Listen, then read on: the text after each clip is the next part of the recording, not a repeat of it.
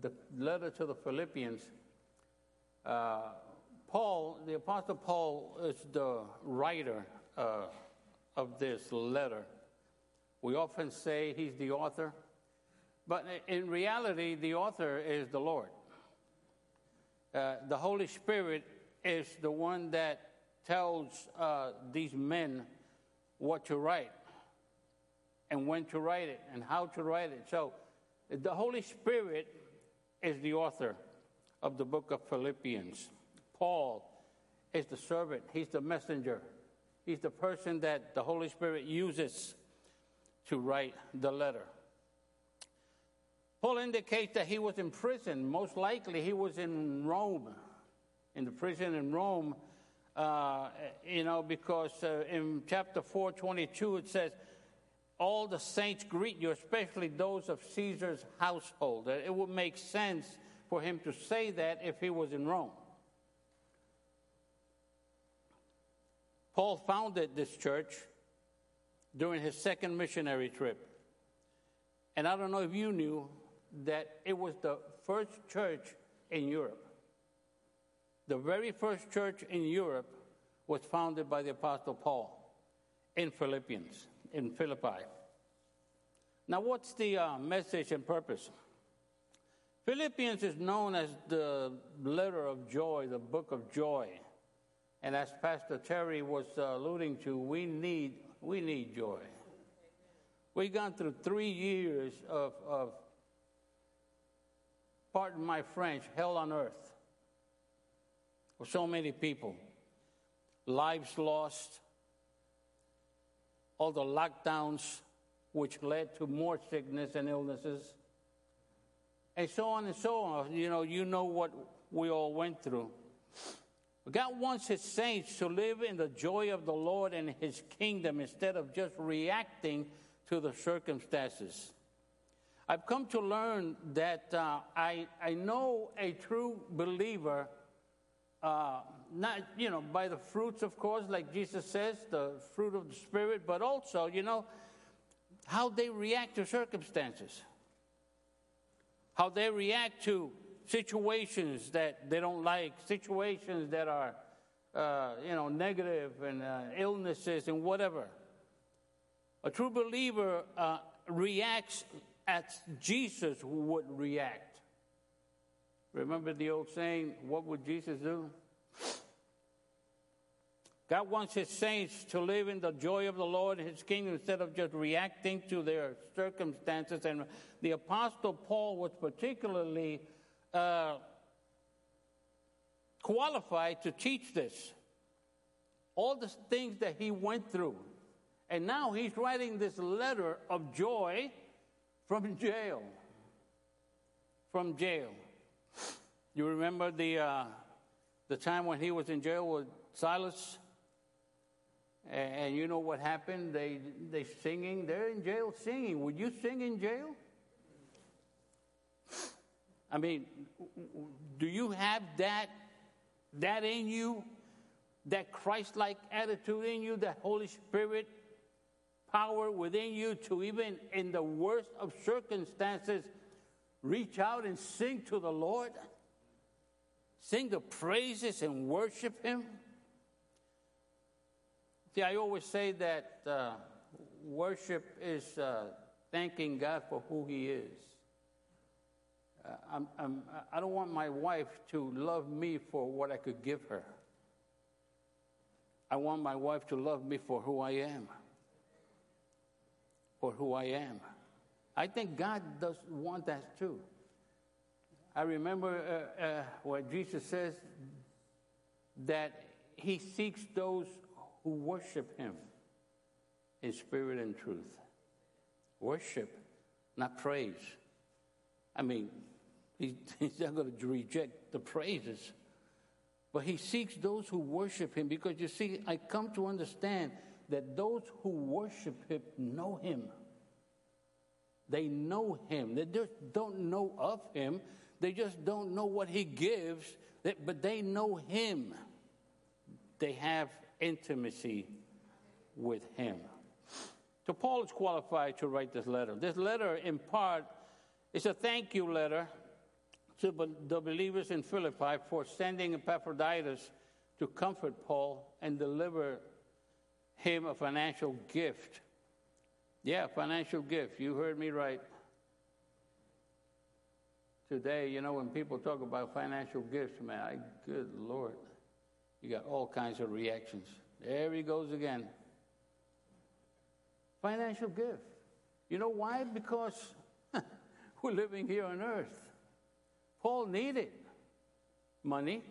Paul needed so many things, you know, and he needed this. As a matter of fact, check out how he responds to this. He writes in Philippians 4:10, I rejoiced in the Lord greatly that now at last, you have revived your concern for me. You were indeed concerned for me, but you had no opportunity. But now it's here, and I praise God. Thank you.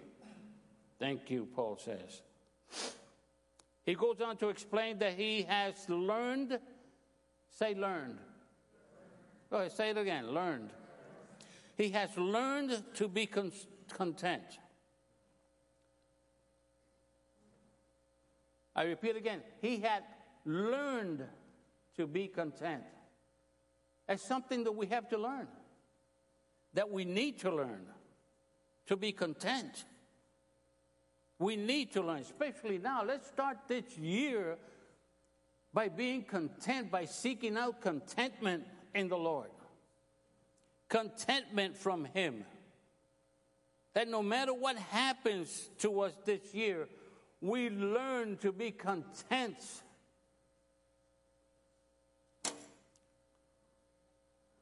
He goes on to explain that he learned this. This is learned.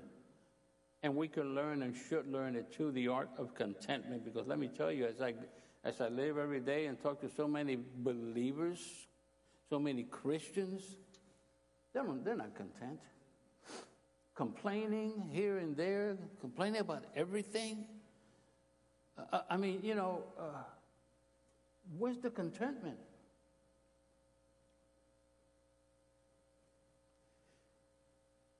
Do you see the benefits of contentment in your life? I want to read this. I found this the other day, and I just want to read it to you about contentment. Contentment brings benefits such as joy in the present and satisfaction in the simple things in life. Contentment brings an established sense of sufficiency and a peaceful rhythm that demonstrates that more is not the focus of his thought. You have life. What a privilege it is to be alive today. You see, some Christians don't think it a privilege. Some Christians are thinking, let me get out of here. This life is not worth living. It is. Jesus is still the author of life. He's still the giver of life, and you and I are here because He is life. You and I are here because of His love. What He has done for humanity. You have life. It's a privilege to be alive in this world today. As Pastor Terry mentioned a little while ago, let's focus on Him. Focus on Him. We have lost our focus. We have lost the reason why we are on this earth. We're not here on this earth to fight the government. We pray for them and we stand up for righteousness, yes. But we're not here on this earth for that. We're here on this earth to show Christ, to bring His kingdom, to be Christ to so many people. Have we been doing that? Ask yourself, with how many people did you share Christ last year? Think about it. Don't answer. I don't want any answers. That's for you to answer yourself. How many people did you lead to Christ last year? Or were you worried so much about yourself? Contentment also develops your ability to appreciate ordinary pleasures. If you are happy, simple things make you happy, like a good walk. Go for a walk with a member of your family holding hands. Go for a walk with them. Talk about important things. Indulge in a simple pleasure. Have a loving conversation. Eat a good meal without rushing to your next task. One of my nephews one day, on a Sunday morning, getting ready to go to work. I said, "You going to work today?" He says, "Yeah, well, that's life here, right?" I said, "Life here is what people have made it. God's intention is not for you to be in a rush in everything that you do. God's intentions never was for you to be in a hurry and rush and rough and live in a rat race and adopt that style of living. That's not his intentions. Never was, never will be.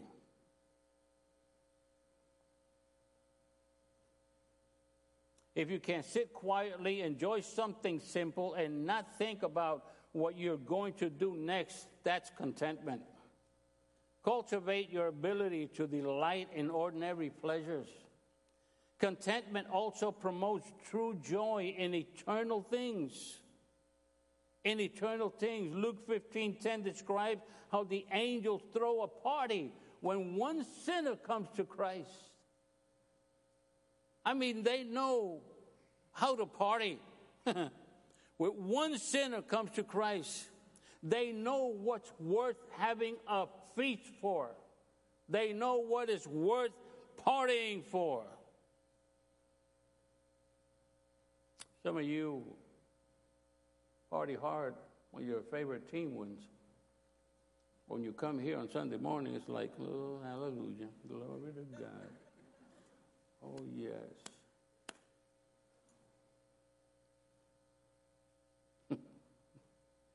They know how to have a good time, and they know what's worth celebrating.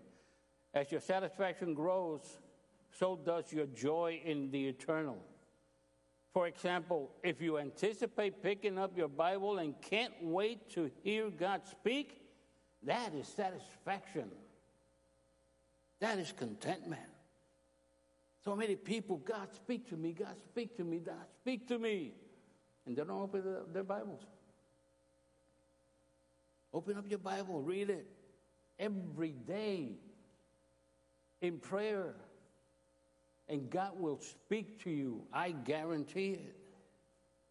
He will speak to your situation. He will speak to your desires. He will speak to your illness. He will speak to your content. Read it. Contentment has its roots in eternity. If all the grains of sand and in all of the beaches of the world represent eternity, then one grain of sand represents life on this earth. We are here grinding this grain of sand,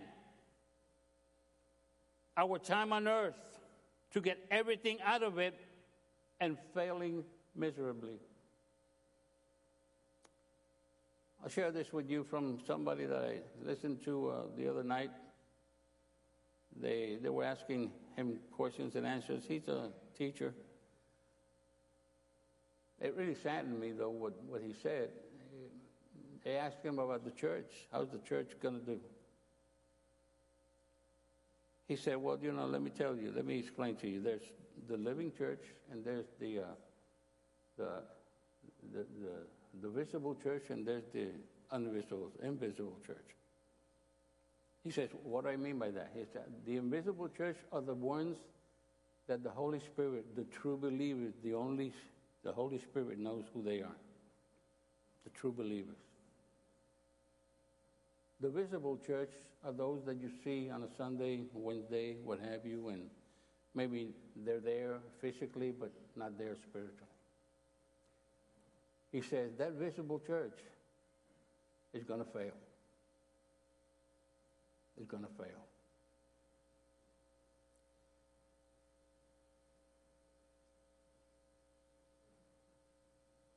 Too often we ignore all that God has in store for us. To increase your satisfaction, focus on eternity. Paul also used the occasion to send some correction. He wrote the famous passage in chapter 2 to instruct the church to bring the mindset of Christ. And it's worth reading. Let's go to chapter 2 of Philippians, verses 1 through 11, and read that. Is there any encouragement from belonging to Christ? Question. Any comfort from his love? Any fellowship together in the Spirit? Are your hearts tender and compassionate? Then make me truly happy by agreeing wholeheartedly with each other, loving one another, and working together in one mind and purpose.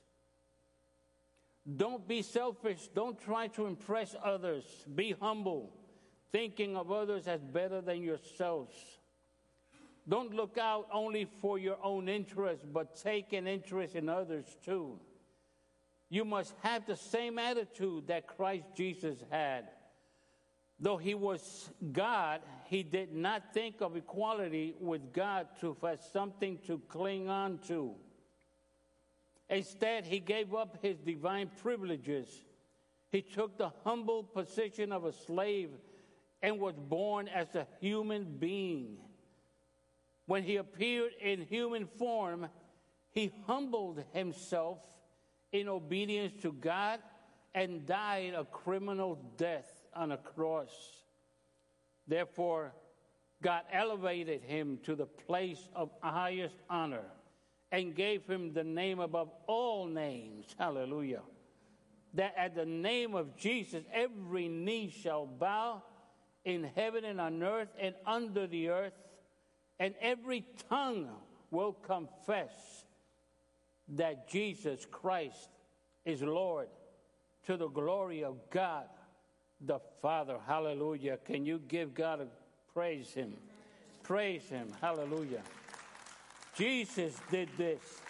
And he said we must have that same mindset, that same attitude. One day we were talking about what's going on in the world and this government here in the United States and all the things they're doing, and somebody, Christian, said, oh man, they should take him out. Is that the mindset of Christ? Is that the attitude that he would have? Yeah, I remember Paul writing to Titus and telling Titus to be obedient to the authorities. To be obedient to the authorities. Not be a rebel, not have that kind of thinking. And you know who the authority was at that time when he was writing to Titus? It was Nero. I mean, you can't get any worse than that. We have to have the attitude of Christ. What's the commandment from Paul? Pray for the authority. Pray that God would change their hearts. Pray that God would touch them. Yes, them. He died for them too. That God would change them, touch them, would reveal himself to them, and that they would turn it around.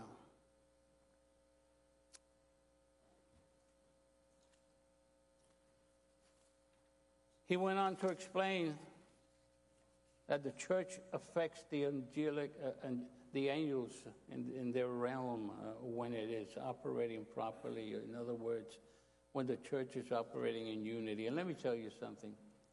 Unity is not about just all being physically together. And you know that. How many families are always physically together? They're under the same roof. They're family members. And there's no unity there. Unity has to do with an attitude. Unity has to do with the mindset. Unity has to do with what we just read. having the attitude that was in Christ, being in the same agreement for the essential things. The essential things are God, Holy Spirit, Jesus Christ. He is the way, the truth, and the life. There's no other way to God except through Christ. Things of that nature. Those are the essential. We must agree on those. We must have unity in there. And this is what Paul is explaining to the church. When we're in unity, we affect the angelic beings, the angelic realms. And his conclusion is an exhortation to victory, to prayer instead of worry. Do you realize when you're in constant worry, when you let worry overwhelm you, you're sinning?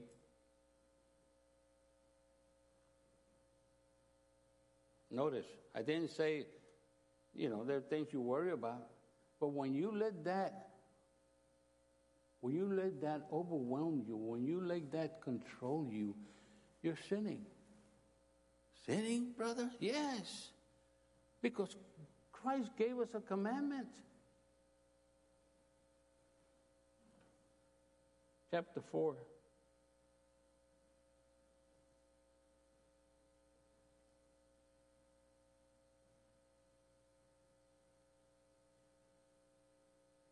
He says, always be full of joy in the Lord.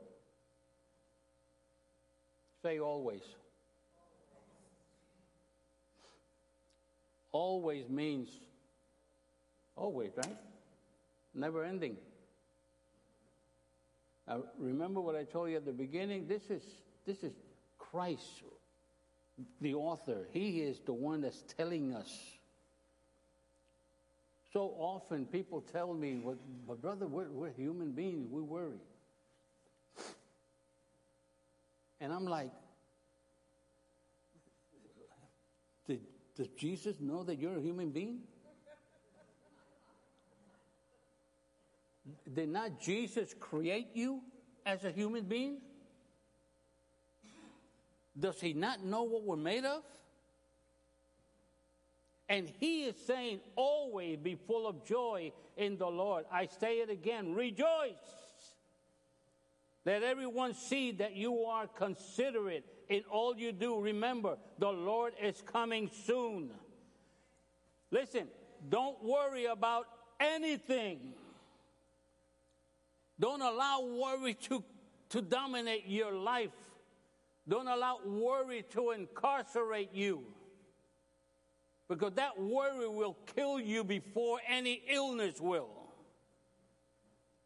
And he, Jesus, is the one that made you who you are, the one that made you as a human being, the one that gave you the personality. He is the one that's telling you, not suggesting.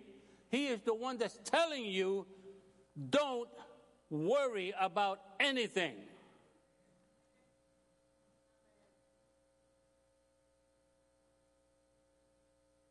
Pray about everything. Talk to him. Tell God what you need and thank him for all he has done. Don't ever forget what he has done. Don't ever forget what he has done. Too often we don't think about it. Too often we leave it in the past and forget about it. No. If he did it back then, he could do it again. He's the same yesterday, today, and forever. Don't worry about anything. Instead, pray about everything. Tell God what you need and thank him for all he has done. Why does he tell you that? Because then you will experience God's peace, which exceeds anything we can understand. His peace will guard your hearts and minds. What happens to your mind when you're in worry? Be honest with yourself. What happens when you're worried? You can't think right. You're desperate. You make bad decisions. And you know what? You make it worse. You make things worse. Worry has never solved the problem. Never. And it won't.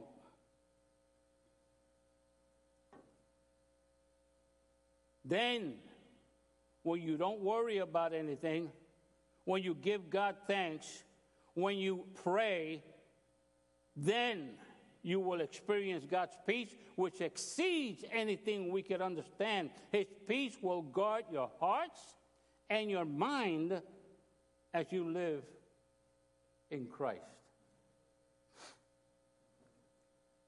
Let this year be the year of contentment.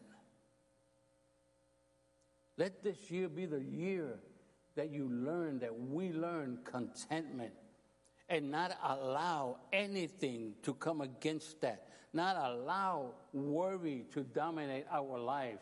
Let this year be that year when we rejoice wholeheartedly and we focus on what God has us here on earth to do. Let's focus on that. Let's win souls. Let's take space from the enemy. Huh? God is not a loser, and he will not lose. And if we're in him, if we stay with him, if we do and live how he wants us to live, we are more than conquerors. More than conquerors. So rejoice always. And again, I say rejoice. Rejoice. Rejoice. There's a little chorus that we used to sing in Spanish a lot. I hear some people sing it. It says, aquellos días felices, manda otra vez, those happy days, send again. Well, let me tell you something. Those days are gone. But guess what? Jesus didn't stay in those happy days. He's here now to give you happier days. Amen?